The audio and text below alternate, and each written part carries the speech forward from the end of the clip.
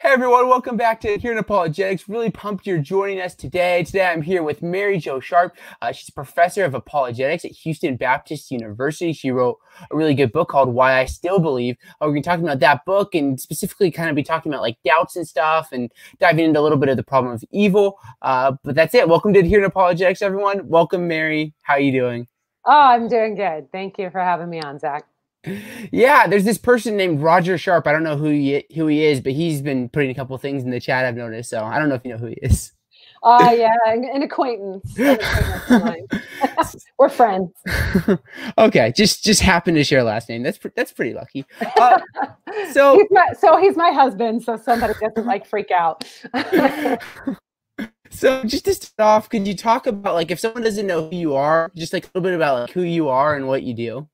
Sure. So who I am, I'm from the Pacific Northwest of the United States. I'm actually from Portland, Oregon. And I'll give you kind of this background so you kind of get like an idea of where I'm coming from. So I grew up atheist and I went to off to college in the Southern United States. And I meant to be a music teacher. So I got an undergrad in music education and I've taught in the public schools for a while. But then we're going to talk about this a little bit later on, but I became a Christian and doubted my faith. And so that led me into searching for answers to questions about my beliefs. And that pursuit of trying to answer, like, why do I believe this? Why do I say any of this is true? Got me into a field called apologetics, which I never intended to be in. And now I'm an assistant professor of apologetics at Houston Baptist University, where I teach in the fully online apologetics degree program. And I still run my ministry that I started years ago, Confident Christianity. I still run that ministry as well.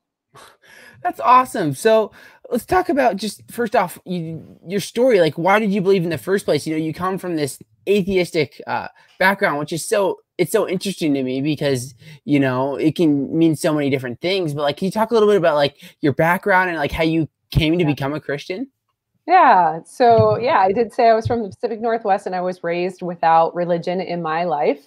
My family had stopped going to church when I was too young to remember. So what they didn't raise me with, though, is like hostility towards people of faith.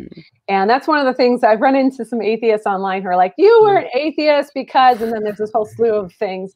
And I'm like, well, I was more of what atheists are trying to raise their kids like, which was just not a believer in God, no reason for it. My dad was huge into cosmology, loved Carl Sagan, loved anything that had to do with nature or science. I was raised on a huge diet of nature and science shows constantly. And he taught me to love the outdoors, took me camping all over the place. We looked like a bunch of hipsters in the 1970s and 80s. Pacific Northwest life, just stereotypical life. Oh, we look like it. Like we were literally driving around the Northwest in a VW camper van, top camper van, bright orange, like camping all over the Northwest. So hipster before it was cool. But yeah, so my background was in part, I had this father who just loved nature science. He was the sciences in general. He was a chemical engineer. And the reason we were out in Portland was because my dad was asked to take a job as assistant brewmaster for Henry Weinhard's Private Reserve. When that label came out, he was the assistant brewmaster. So I'm really stereotypical Portland now, right? I guess so. I mean, I'm not one of the, like, I've never been up there, but I mean, all the stereotypes I have built up into my mind, you're checking all the boxes. Yeah, that's like going right through them. So anyway, he also was a lover of the arts, and so was my mom. They love the musical arts, theater arts, and they love museums. They took me I just had like this rich cultural upbringing. And I think what that did for me is that it caused me like to question as I was getting older, what is all this for? You know, this pursuit of knowledge, this pursuit of what's out there in the universe. Is this all there is? And those kinds of questions. You know, sitting in I had a great high school band. We played works that like some colleges play, like advanced college music. And so, you know, sitting inside those musical performances started to make me wonder, is this just an emotional experience and then it's done and it doesn't mean anything else? And so I started to have those kind of questions. And right at the time that I began to have those questions, I had a high school band director who was a Christian who felt burdened for me It's, providential, those two go together right there. And he decided to take a risk and witness to me as a public school teacher. Oh, wow. Yeah. And he gave me a Bible and said, when you go off to college, you're going to have hard questions, and I hope you'll turn to this. So this was a person I really respected. As I said, I was a public school band director myself. I wanted to be like him and teach music like him. And so I trusted him, and I was having those questions at the right time, like at that very moment. So I started reading what he gave me, and I came through reading the Bible. I came to find the answers to those questions that I was looking for. Like, what is this all for? I had questions of good and evil, justice and injustice, things like that. So the Bible was starting to answer those for me. And I came around to thinking there's probably a God. And when I go off to college, I start going to church for the first time on my own to see, like, what is this about? And eventually I find a church where there's a very strong evangelical message sermon. And that pastor was the one that put it all together for me. And I trusted Jesus for my salvation after hearing the gospel. Okay. So, this amazing story of how you come to the Lord, in college, and then now you're this apologetics professor. So maybe you could help fill in the gaps, what's happening here from this time that you give your life to the Lord to where you are today. Yeah. What is happening? How does that happen? I'm supposed Most to be people don't even know what apologetics is. So That's true. But they should know, because the show, Adherent Apologetics. So that's true. I'm sure you've explained it. So what I hope people would know by this point, if they're listening to the show or podcast, that they know. So for me, I did, accept Jesus in college, which was funny because I went off to college and found faith instead of losing it. So I accepted. But the thing is, when I accepted belief in God, I thought this, naively, I thought, oh, here's going to be all these people who are searching for all the same things I was searching for. And they're going to be the best people at discovering beauty and goodness and truth and really trying to live it out, because these are the people that have accepted God and Jesus. And so I naively thought, hey, these will be the best. And my experiences in church were quite opposite. Even from day one, I experienced a lot of hypocrisy and judgmentalism and things that didn't seem to even come close to matching up what I was reading in the New Testament about how we're supposed to treat each other and love each other. And it didn't even seem to me to pay real deference to the fact that Jesus died for our sins. So I started to question, wait a minute, do these people really believe this? Or is this just something that they do, because they've always done it or whatever, because this is the Bible Belt or something like that? And that caused me eventually to look at myself and go, well, why do I say this is true? What was it that I did, those years ago? And how do I know God exists? How do I know Jesus rose from the dead? And I had no answers. So I went looking for those answers, and I didn't know apologetics was a field. I'd never heard of it. I didn't even know how to form my questions. I was just saying, how do I know any of this is real? And I stumbled onto a couple of books at a library at one of our churches. And one of those books, the one that made sense to me, was The Case for Christ by Lee Strobel. And that one, what lit my fire was that when I was in church, people always just assumed the Bible is true. And they always just assumed God was real and everything, that was just the general assumption. But Lee Strobel's book treated it as an investigation. We should investigate whether or not this is true, and how do we know it? And so that perspective really spoke to me, and it really lit me on fire to continue researching the other people that were in the book. And that eventually leads me to a degree in apologetics that I never meant to get. And I was just trying to answer my own questions. I saw the degree and I was weighing, do I go back and get my master's in music? Or do I do this, which makes no sense financially or career-wise? And I ended up going to do that apologetics degree because I just really wanted answers to my questions. Yeah, it's so interesting. I remember, for me at least, when the first time before I really had these questions, I was more of a cultural Christian, I guess you could say. You have this idea of in your head that God exists, you go to church or whatever, but nothing you don't really understand what the Christian message means. And I was amazed when I started to look into these questions, that there was actually evidence and like things out there. Like that was like, I was reading the first book I ever read on this was I Don't Have Enough Faith to Be an Atheist by Frank Turek, I believe. And I remember reading, I'm like, there's arguments for the existence of God. Like I just didn't know that was a thing. Exactly. Like I had no idea about these things, and it's amazing just how much there is out there, including Why I Still Believe. So I'd love for you to talk a little bit about your book, Why I Still Believe. Like what's going on here? It seems like a really amazing book. Well, thank you. So the book was written, I was actually approached to write it, and it was supposed to be more personal of a story about, how I'd struggled through these arguments in order to come around to where I am today. And at first I didn't want to write this book because it's much easier to just do the arguments and just say, hey, look at the argument. You don't look at me, don't look at my life, just look at the arguments and decide for yourself. And I was comfortable in apologetics just arguing. Yeah. So this book takes people back into my own struggle with hypocrisy in the church. And if we're going to put the book into like a single soundbite, it would be that the book's aim is to show that the hypocrisy of the believers cannot be the litmus test for the truth of Christianity. Yeah. So, and that's what it was really the hypocrisy of the believers that sort of sent me on into emotional doubt, which then sent me on into intellectual questioning. And that's why I got into apologetics when I didn't mean to. So the book will walk you through my own journey, my story, and then the arguments. You get to see the arguments and how they affected me. And they're not just as like straight up, oh, I encountered this argument, and so obviously I agree with that. And now sometimes the arguments actually teach me something on the side. Like the pagan myth argument taught me that people don't reason well. So it wasn't like the argument. I learned a little bit about how Jesus is not like a pagan myth, but then it taught me that how badly people are reasoning their arguments, and the kinds of arguments that they're willing to accept without really digging into them.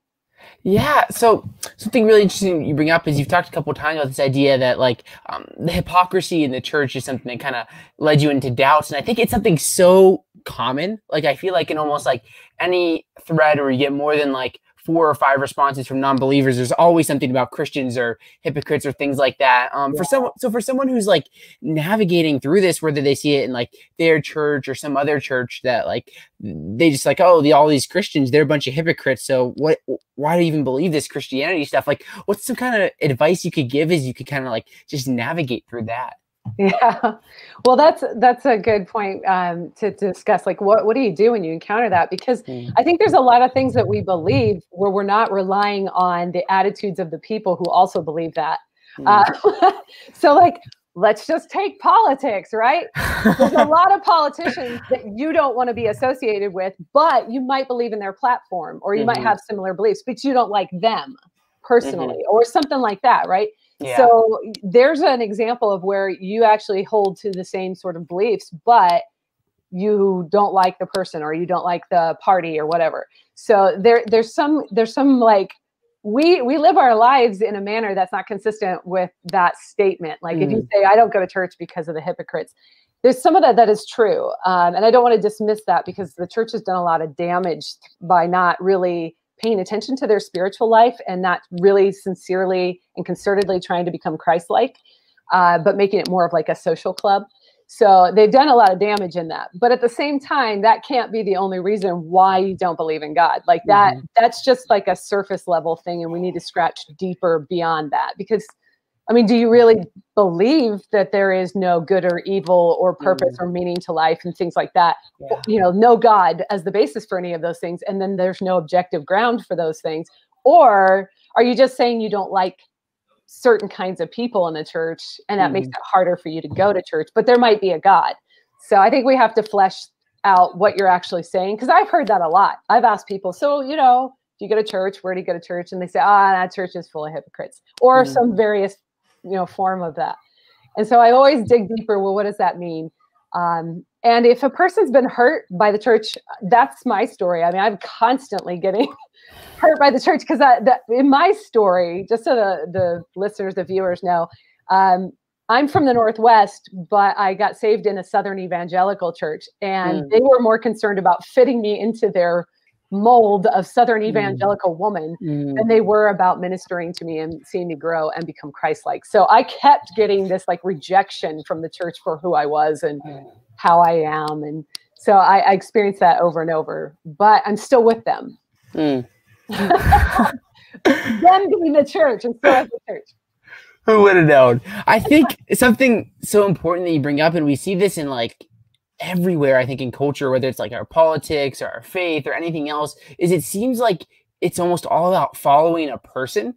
Like it seems like people are so captivated by that figure in politics or their favorite speaker in religion, and people are so focused and dialing in and following that platform instead of looking to, like, if you're a Christian, like ultimately you should be looking at the Bible. And if you're an atheist, you know, you're going to look at something else. Like, and it's so important that we follow ideas and not just people, which is something that seems, with the exception of Jesus, you know.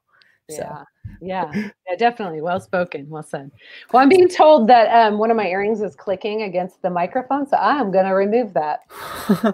I didn't notice, but I don't have the best hearing at times. So, all right, we're going to go with one. All right, go for it. So, let's talk about, we talked about doubts, but like for a Christian who's kind of like navigating through doubts, like whether it's through like because of a hypocrite in the church or something more deeper, maybe, like as we're navigating doubts as Christians, like what are some kind of like general tips and guidelines you could give as we like kind of work through our doubts? Because I mean, I think inevitably, like we all should have doubts. Like I have doubts. It's healthy to have doubts. So how do we deal with these doubts? Yeah. And I think one of the things is we need to learn to deal with our doubts well, in a good way. And that's, you know, that's up for debate on what a good way is. But one of the things that I really am concerned about in the church is that we learn to think well. And that's one of the reasons why I still, you know, like why I'm involved with apologetics and why I'm a professor is that I'm trying to help people reason well and to think critically.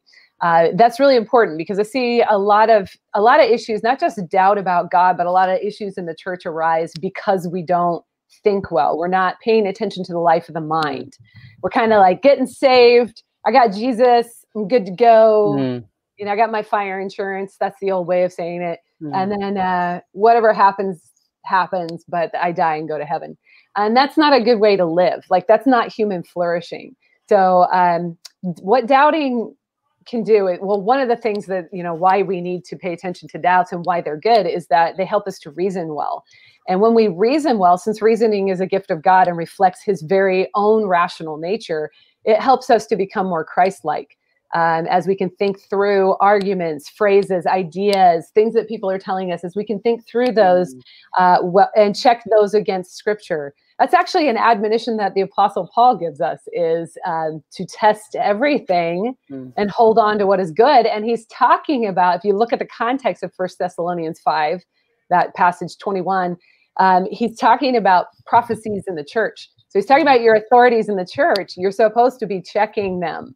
And then he also he encourages the Bereans because they checked out what he was preaching. So he was saying in Acts 17 that the Bereans are of more noble character because they're actually checking on what he's saying. That's important. I think you said it right. A lot of people in church, and I don't have stats, so I'm just from my experience, are just going on the authority of the person that's in the pulpit or the leadership. And they're not checking them against the cloud of witnesses that has been given to Christianity over 2,000 years. They're just going with a personality that they like or enjoy or a speaking style that resonates with them. And that's not wrong in of itself. But if you're not checking out what that person's saying, how do you know if what they're teaching you is accurate? I've heard pastors unintentionally slip in heresy because they're trying to talk about the Trinity. And all of a sudden they're into modalism or something or adoptionism, and they don't know it. But that's why we need to be people who are cautious and to doubt the things that we hear in a manner that is productive, where we go and we check things out, like Paul admonishes us to do. So I would say like a healthy way to doubt is to make sure that you always are learning, that you take your own learning about the Christian faith as you take on responsibility. That's your job. It's not your pastor's job to teach you. as a Christian, it's your job to be able to understand your faith and why you believe it. So that way you can check what you're being taught at your local church. So, I mean, because you've got 2,000 years of writing to check your local pastor in 2020, right? Mm-hmm. You have all these writings, so you have access to a lot of information, especially with the advent of the internet. You have like fast access to check them. So use your cloud of witnesses, grow in your own faith, be reading people outside of your pastor, and really help yourself to grow. I would say be willing to be wrong. That's a problem for Christians. They're so worried about being right all the time and everything. And you're going to be wrong. I mean, when we get to heaven, you're going to find out how very wrong you were on almost everything. So we're just wrong on a lot because we're not God, and because we are limited, and because we're fallen. So even our rationality is affected by the fall of mankind. So even your thinking leads you astray at times. So be willing to be wrong. And be willing also, I love what Dallas Willard says. He says, if you want to be like a healthy skeptic, then be willing to not only believe your doubts and doubt your beliefs, but doubt your doubts and believe your beliefs. So at some point, there's got to be some kind of like commitment. Otherwise, you can get into a form of doubting that's bad. Yeah, so much good insight there, Mary Jo. So there's a few different directions we could take this. Let's talk about just the importance of reason for a second. Like you brought this up, like I noticed like the first time I really read through the book of Acts, there was so much there about like reason. I was kind of shocked by it. And I think we live almost in like a church climate where there's sometimes just the stigma against reason. One of my best friend, he's a TikTok star. So he's like a big Christian on TikTok, and he said something about he's trying to encourage people to have good theology. And there was someone that responded to him and said, we don't need theology and philosophy. We have the Holy Spirit. And I was like, it's interesting. It seems like we're almost progressing away in some areas in Christianity, away from just like having like a sound theology and philosophy. So like, I'm curious, like, what do you think, how important is this idea of like really thinking through what we believe as Christians? Yeah. So he singled out the Holy Spirit, and he didn't talk about the nature of God and how God's rational has given us that gift. That's fascinating. So that's the problem of just maybe going to a certain church that has a certain emphasis, right? Then you forget there are a bunch of other churches that emphasize other things, and they're not less godly than you. They just have a different feel to them, or maybe they're more into the life of the mind or something like that. So yeah. The statement that he made, there's been a counter statement to that, and I can't remember if it's Chesterton or Lewis or who it was, and I'm not going to say it exactly because I don't have it in front of me, but it's basically everybody has a theology. Yeah, it's just uninformed or bad theology. If you're not reading, if you're not trying to study or grow, and you're not in your theology. So the person's like, well, I got the Holy Spirit and probably some bad theology, because right, so I'm going to say this, and it's going to sound very offensive. So just hang on. The Holy Spirit is not a spiritual rapist. He's not going to like force himself on you. So he's not going to be like, oh, your theology is bad. Here, get good theology. So you're in partnership with God, right? There's invitation. You have your own will. So it's not like he's going to force you to have correct theology. And I think we can say that safely looking at 2,000 years of Christian church history, right? And the councils and all sorts of stuff. We have been given each other as checks and balances. We've been given accountability in other Christians. So that's a problem. That's problematic thinking.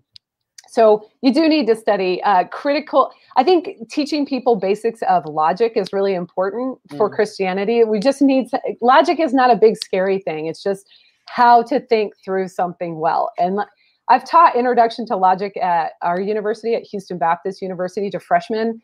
And they come in it going like, why would I have to have this? And they come out going, oh, because like our nursing majors, they're like, so when a doctor's yelling at me, I can now listen to him and go, is there anything in that argument? Or is he just committing a bunch of ad hominem at me because he's angry or she's angry with me? And so they've learned to separate that out. And so now that they don't have an emotional response themselves, they can go, okay, what are you even talking about? Oh, there's no argument here. You're just mad. So it really helps them reason through, like daily life. And that can help them in the church, and it can help them with God, because it can help them work through, why is this happening to me? Why would God allow this to happen? When you think well and you're able to separate out arguments, you can think through things better, so that your first reaction isn't just the only reaction, right? A lot of times emotion is the first reaction, and that's fine. But you need to go deeper sometimes, because some of these problems are not going to be easily solved. Some of the problems that we have to deal with in mankind and in our own lives. Yeah. So let's transition here for a second. We're going to have a little bit of Q&A at the end. So if you have questions for Mary Jo, feel free to ask them. We'll hit a few on the way out. But let's talk about, you have a section in your book about pain and suffering and kind of like going through this. I'm curious, did you talk a little bit, just like a brief like summary of like what this is all about in your book, Eve? Yeah. So my section on pain and suffering, I think I actually couched it in terms of good and evil and do they exist? So yeah, in my section on it really dealt with how like I got sucked into the world of David Wood and Nabeel Qureshi and to their ministry through watching debates and stuff. But so what I'm treating is there such a thing as good and evil, and how do you ground that? And where are you getting these concepts from? So people who say there's no such thing as good or evil, like Richard Dawkins, which I'm wondering, I've had another guy say this too. I'm wondering if he's wanting to retract his statement that the universe is just as we'd expected if there's no good or evil at the base of it. And then he lists a bunch of other things. But, it's going into, well, how do we obviously believe there's something that is the way things should be. And you can see this all over current social justice issues, like the Black Lives Matter movement. They're thinking there's a way things should be. Well, what is that way that is better or good, right? And so it's right there for all of us to see. It's on display right now that we believe in good and evil. We believe in justice and injustice. But the problem is, you can't just believe in it. You got to ground it somewhere. And that's what I started to think about, is like, where do we get these ideas from? Where do you find an objective standard of good that's unchanging with human culture and like human traditions and all that? Where do you find that? And that was one of the things that actually brought me back around to believing that there must be a God as the basis, or as the standard of goodness that we're using when we say, hey, this isn't the way things should be. That there was a way things shouldn't be, and God made it that way. So anyway, long explanation, trying to bring it in short form. This is like, the question of good and evil is thousands of years old. Oh my gosh, yes. Right? The pain and suffering coming from the question of evil in the world. What do we do with the pain and suffering in the world? And we've been exploring this for thousands of years. So for me, that was one of the questions that actually brings me back to thinking that there is an objective standard of goodness. And that it's the being God.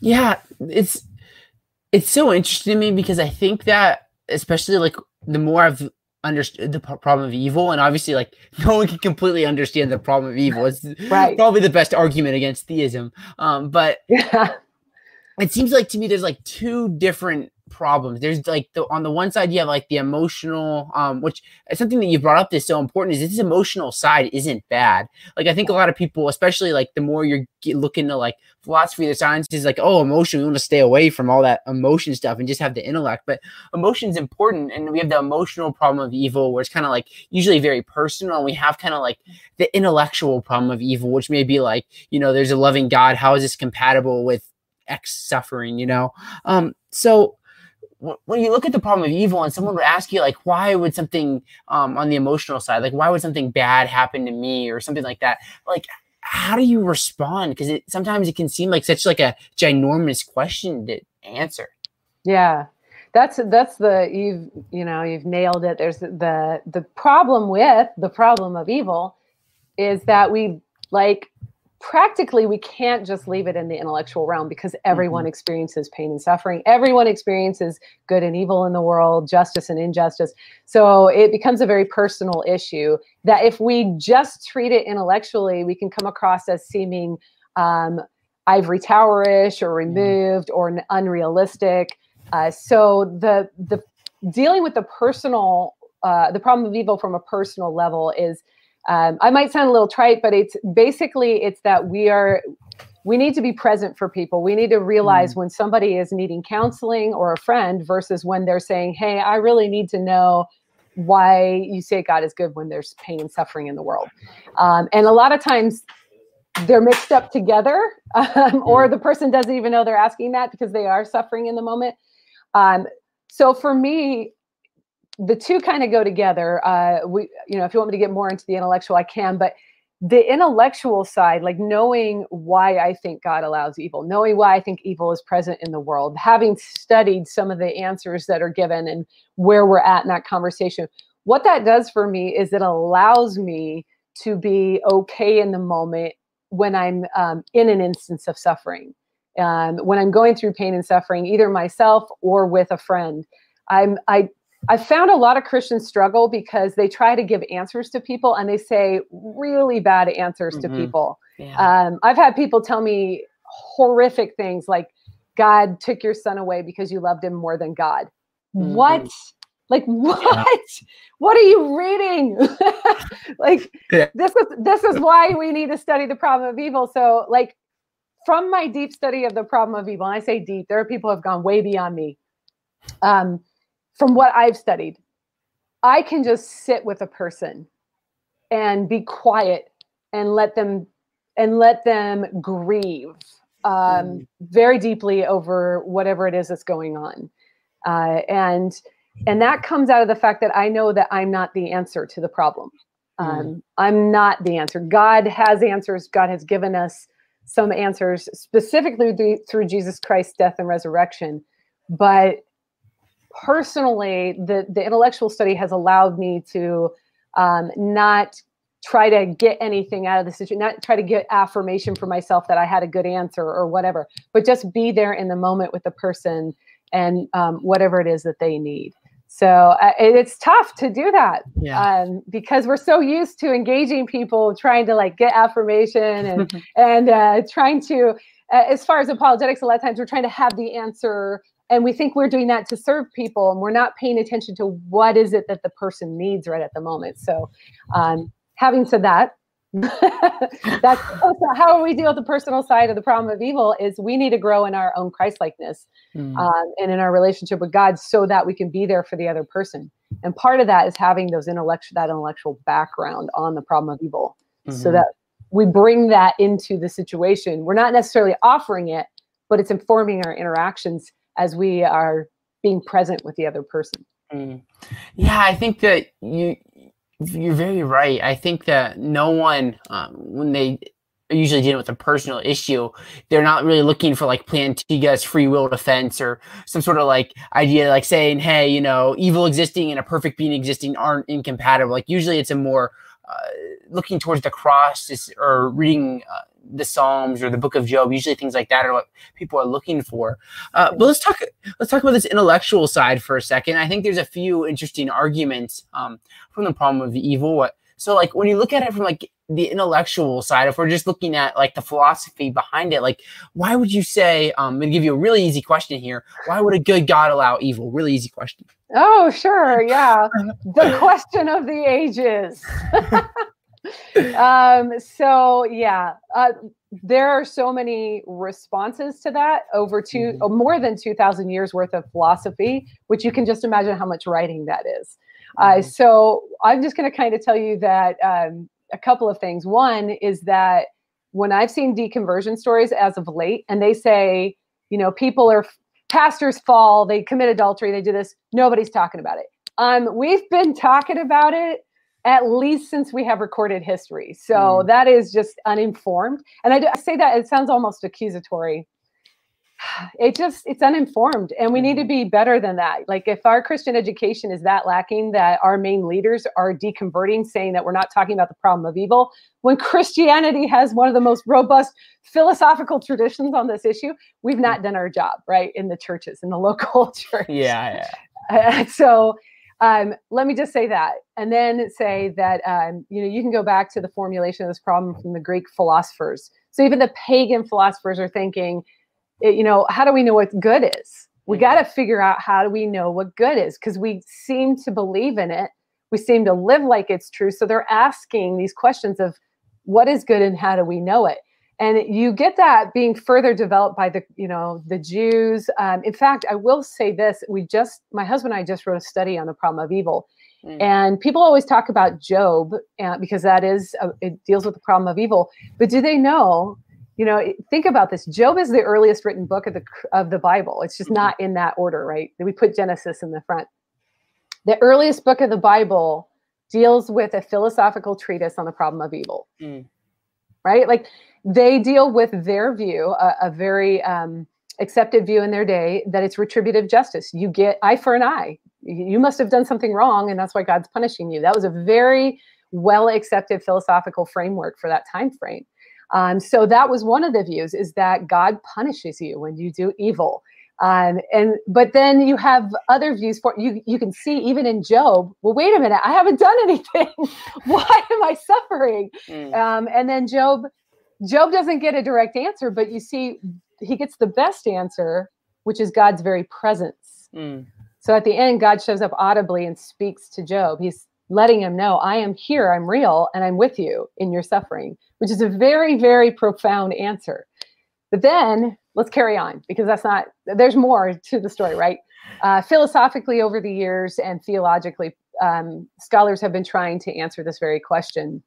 And so you have things like going back to Irenaeus, very early, one of the early church fathers, trying to work through, he builds what's been called as of late a soul-building theodicy or soul-making theodicy, whereas maybe God set up the world like this so that you could develop the virtues and the character qualities that you need through risk and temptations. And then you have John Hick in the late in the 20th century, early 20th century, developing Irenaeus' thought and saying, calling it a soul-making theodicy. So maybe that God did set up the world like this so that you would develop.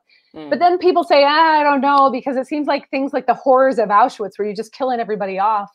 How would that develop a person's soul? Like, they are not even around to develop. So that seems inordinate. It seems like an inordinate amount of evil to develop a person. And so there are other theodicies, like there's the best world theodicy, best possible world, that God made the best world possible. And in a world that includes free will, you're going to have the possibility of horrific evil. And then you have these ideas. People are trying to build, like Augustine. Well, God created free will, so in order to create free will, you're going to have the potential to do evil. So the free will theodicy. So you have people, Christians, thinkers over the ages, who are trying to build theodicy, give a justified reason for God's thoughts and actions. The problem is that, I think you said this earlier, it's very hard to jump into the mind of God and say, oh, this is why this is all happening. It's very hard to get a satisfying theodicy. And so then you hit the 20th century with the idea, like J.L. Mackey's idea, that God and evil are logically inconsistent or contradictory. And that remains for a while. And then Alvin Plantinga, the philosopher, who's still alive today, in the mid last century, he comes up with the free will defense, and he says theodicy may be too big. Well, first of all, he puts down the logical problem of evil. He shows how God and evil are not logically inconsistent, hands down. So then the argument shifts to the amount of evil in the world. Maybe God's, it's too much evil, so it's more probable God doesn't exist. So Plantinga comes with a smaller project in mind than a theodicy, because theodicy is attempting to explain it all. And he gives a defense and says that there may be things that God values, like there may be something like free will that cannot exist without the potential for evil. And so there's my very reductionist way of Alvin Plantinga's beautiful free will defense. But so then he does a more modest approach with, well, what can we say about what we see? And there might be an explanation for this, and this might be the reason. So he gives a defense of why there might be evil in the world. And that's kind of like, none of those have to be satisfying to a person completely, but they are answers. They're there. And as you dig into them, you start to see, you have to look at the converse. Well, what if there is no God? What if there's no such thing as good and evil? Now what am I experiencing? Now what is all of this stuff that I'm calling evil or unjust or horrific? Because those kinds of adjectives, go along with the idea that there's a way things should be and this isn't it, or that there's something good and this isn't it. And so then you have to try to figure out where are you getting ideas like that from. And maybe those are just delusions. Maybe we've just created that and there is no such thing. And what you're getting is just the way things are. Mm-hmm. So, yeah. There's so many theodicies, which is kind of amazing. Like there's a couple that, like Yujin Nagasawa, who's a philosopher at Edinburgh. He's a really interesting theodicy. I just listened to it yesterday. I was like, never really thought about it that way before. You got Josh Rasmussen. There's so many theodicies out there. It's really amazing. And I think you bring up a really good point at the end here, where you talk about, at the end of the day, we got to think about what we'd expect under theism and what we'd expect under atheism. And I think that when we look at the problem of evil, that's a really good place to kind of end the discussion, or at least kind of come to some sort of conclusion if you can. So we'll go to one more question here. And then I saw at least one or two questions, and we'll hit any more if you guys have questions in the live chat. But let's talk about the question of why be a Christian? You know, like there's people listening to this probably who aren't Christians, I'd hope.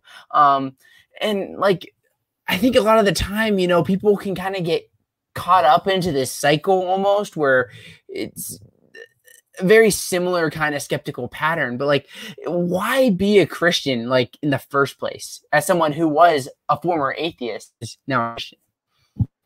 Yeah, this is a tough one because it is still very personal, right? This is very personal. Why should you be a Christian, just like me? And I always. I'm like, okay, well, first of all, let me just say, if you are not a Christian, I don't mean to sound like I'm telling you what to do with your free will. I'm not trying to do that. But I think that there is there's good reason to believe in Christ as the Savior and in the Christian view of the world. And that reason is because I think Christianity actually matches the reality of our universe. So that's like putting it in a nutshell. It matches. It has unparalleled explanatory power, especially regarding things like human value, meaning, and purpose. So, you know, I see that Christianity, and specifically the aspect of like Christ's death and resurrection, that this provides answers to things that we are seeking. So it provides answers to justice and to equality, to unconditional love. Will people accept me as I am? To unconditional hope. So there's things that we're seeking, and you find those things in Christian. They're answered in an unparalleled fashion in Christianity. You get this radical love of God that says, love your enemies, do good to those who are not doing good to you. Where are you finding like that? Yeah. And then he doesn't just teach you that, but God himself gives you the example. He dies on a cross for you and then raises from the dead to defeat the consequence of your sin and give you new life, right? So he doesn't just say, love your enemies and be a better person than they are. There's actually an outworking of that. He loves his enemies enough to sacrifice himself for his enemies and then give them back the goodness that they have robbed themselves of. That's amazing, right? That's the only... that answer, that paradigm is only within the Christian framework. And so it's like the answer to all of the questions that we're asking. Now, some people would probably say, well, that's not scientific. But you got to remember, there's a lot of things that science doesn't the practice of science doesn't answer, such as, how do I know what's true? How do I know truth? What is knowledge? Does life have meaning? Are there things such as good and evil? So one of the things I would say is, if you're not a Christian, you need to submit those kinds of questions to reasoning and to the evidences and see what comes of that. Because for me, the ends to those kinds of questions, like how do we get the immaterial from the material? How do we get consciousness? Things like that. That comes from a being like God. And when I couple those kinds of philosophical questions with what I see Jesus doing to answer things like the problem of evil and the problem of human meaning and value, then I've got this holistic worldview that seems to match with what I already think is true, that all people should be treated equally, fairly, justly, that all people should be unconditionally loved, that there's hope in the world. It starts to match with the human experience in an unparalleled fashion. And that's why, I think somebody should look into Christianity or should consider becoming a Christian. There's so much there, and you hooked me on consciousness because yesterday I was looking at the double slit experiment, and I was just kind of like, oh my gosh, this is crazy. Like I had no idea really what was going on there until yesterday. And I was talking with my friend who's a physicist student and just a physics student, and I was just like, oh my gosh, this is insane. So I don't know that I'm familiar with the double slit experiment. It's I'm gonna have to check it out. It's really interesting. It's kind of goes in this realm of quantum mechanics. It's a little bit different than what you were talking about, but you have me at consciousness, because basically what they concluded is in this experiment is that particles, when we get to the quantum level, they behave differently when there's an observer rather than if there's no observer. So it's really interesting stuff that I'm just starting to fall into a rabbit hole on. So definitely worth checking out. There's a book I'm reading and I forget what it's called. I'll put it in the description. I'll just put it in the description if you're interested. There's a book I've just started reading on this exact question. Really interesting. That's really off topic. Anyways, let's go to some Q&A. If you have questions, be sure to put them in the live chat. I saw a few. We'll hit some in the next 10 to 15 minutes. Question from Ramon the Large. Welcome. He says, what is your favorite answer to natural evil? I feel Christians don't bring up the fall or Satan as much as they should for the problem of evil. God bless. Yeah, there's a lot of different responses to natural evil. I don't have one that I go with over another one. Some people, if you go back far enough, you're going to get that the natural evil was God's punishment on the earth. You're going to get that in history from theologians and philosophers and thinkers. And that's until basically they hit the Lisbon earthquake and they're like, wow, this is an inordinate amount of destruction for trying to teach us, for judgment or trying to punish.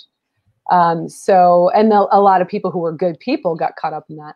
So there's that. There's another, which is that when we're dealing with moral qualities and moral responsibility, the natural realm doesn't have it.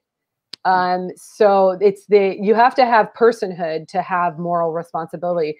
So I'm not sure that there is natural evil. There may just be the way that the world works. Okay. Another one is the fall. With the fall, there are consequences because we interacted with nature in a way that God told us not to eat of the fruit of that tree.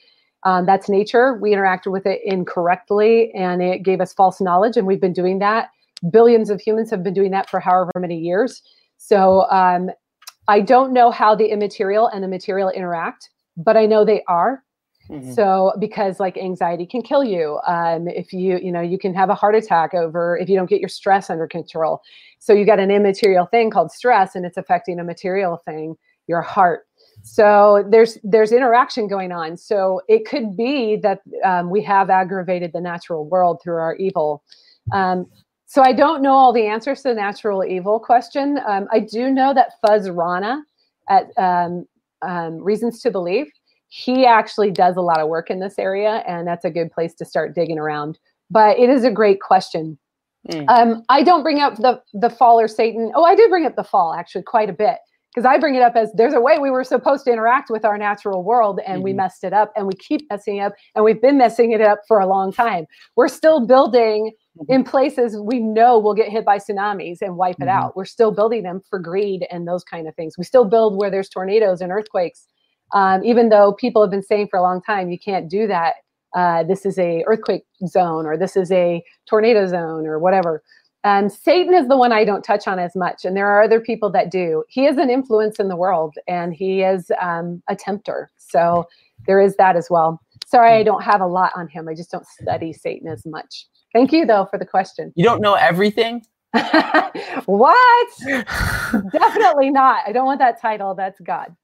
There was a study about how the mind was changing, rewiring the brain. I can't remember this. I need to remember what things are called. There's some interesting studies on the immaterial affecting the material. A question from Dion Higo, which says, how much do you think our lack of exercise of the power of Christ for preaching and expecting signs following hurting the faith? Don't know if you're exactly, I think it's maybe why aren't people always healed when there's prayer or something like that? I'm not exactly sure. I kind of am tracking with this, that we fail to live and do what we're doing in the power of Christ. We try to do it in our own power, and so that we don't see those kinds of healings. And I kind of think that's what she's saying, is like, we're not seeing the great power of Christ because we're not tapping into it, right? And that she may have a point there. As I think it's Diane. Diane, I think, may have a point on this, in that when you get out of the very rationalistic Western society that has become very secular, you start looking at countries where they are still very religious, and you are seeing quite a bit of miraculous healing. Craig Keener has a book on this. I think it's just called Miracles, where he documents, and if I'm remembering right, it's 2 million documented miracles. So these kinds of things are still going on in the world. I think, again, what I said earlier about like how God doesn't push himself on people. I do think it is invitational. We need to bring ourselves back to doing what we do in the power of Christ if we want to see great things, and not trying to do it in our own power, which I think we've leaned into since Enlightenment. So that could be, I think it's a good point. Yeah. Next thing is not necessarily a question, but it's more of a statement. It's something that we see from a skeptic here. Welcome, Moody. They say, and I've seen this, I brought this up because I think we see this kind of thing over and over again. And I think it's a really important question to respond to. And it's the idea that there's no rationalizing such immoral things as there are in the Bible. You know, you have the whole, Paul Copan wrote a book like, Is God a Moral Monster? So kind of throw this question on you, which I think is really interesting. Like, why do you think a lot of people, when they look at the Old Testament, a lot of people say, that's why I don't believe, I'm not a Christian because God's a moral monster. It's like, how do we respond to that as Christians?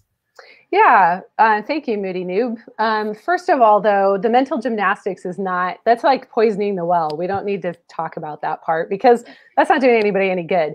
Now, saying that there are moral things found in the Bible, I think there are. But if you just rip the Bible out of context and use it however you want and say, look at this, look what God's allowing, that's awful. We in the 21st century know better than that. Well, that's not really, it's not really doing the hard work. So there's a book out right now. Well, no, it's about to come out. Dan Kimball's book, How Not to Read the Bible. And he actually dives into some of these harder statements that we find in the Bible. Number one, the Bible's not covering them up. Okay. So there's no hiding what God's telling people to do. And some of those things are very hard, and he's having to respond to very immoral people. The kind of people who would throw their babies onto the fires of Molech and sacrifice to their pagan gods. Okay, and God has to respond to that. So, because he's a just God. This is a fascinating question to me, because we want God to be all loving and grace and merciful, but we don't want him to be just. We don't want to have any consequences to human actions that are horrific. Such as what Canaanites were doing or any of those things. So there are some things that when you go back and you set those things into context and you look at the culture and the context and what was expected versus what God is saying to do, you find out that God is having to work with what he's got.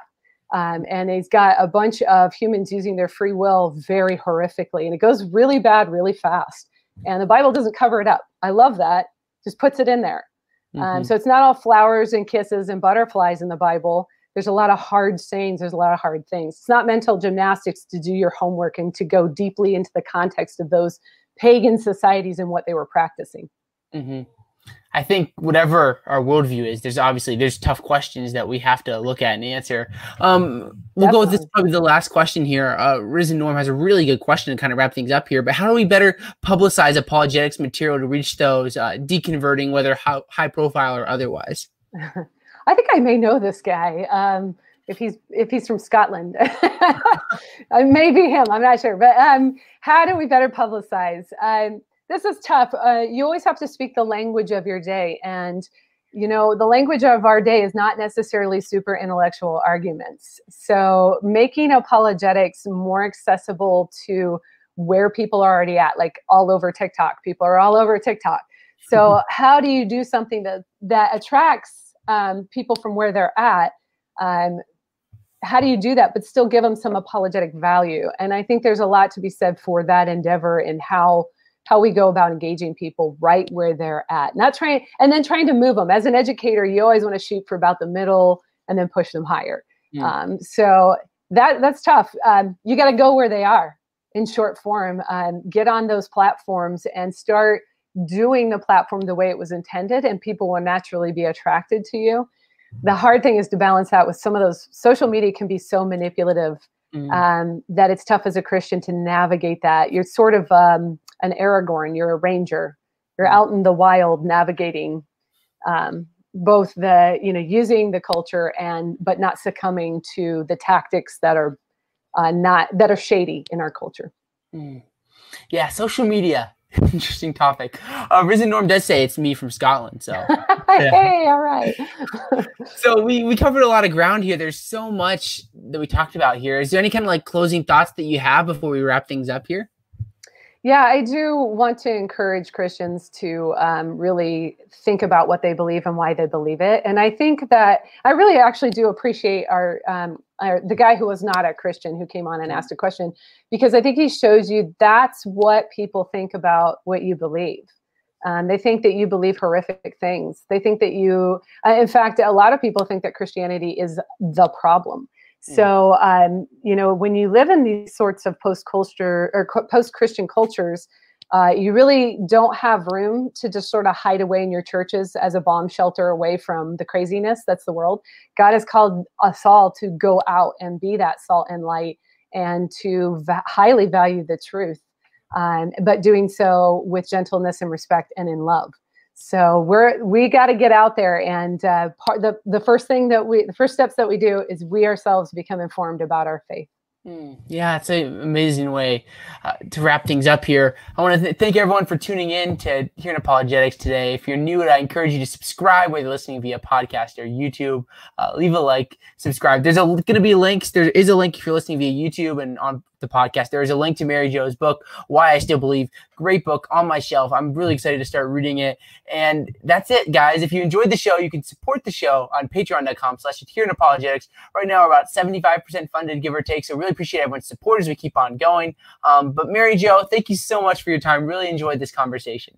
Hey, thank you, Zach. It was great to be here. Thank you so much for tuning in.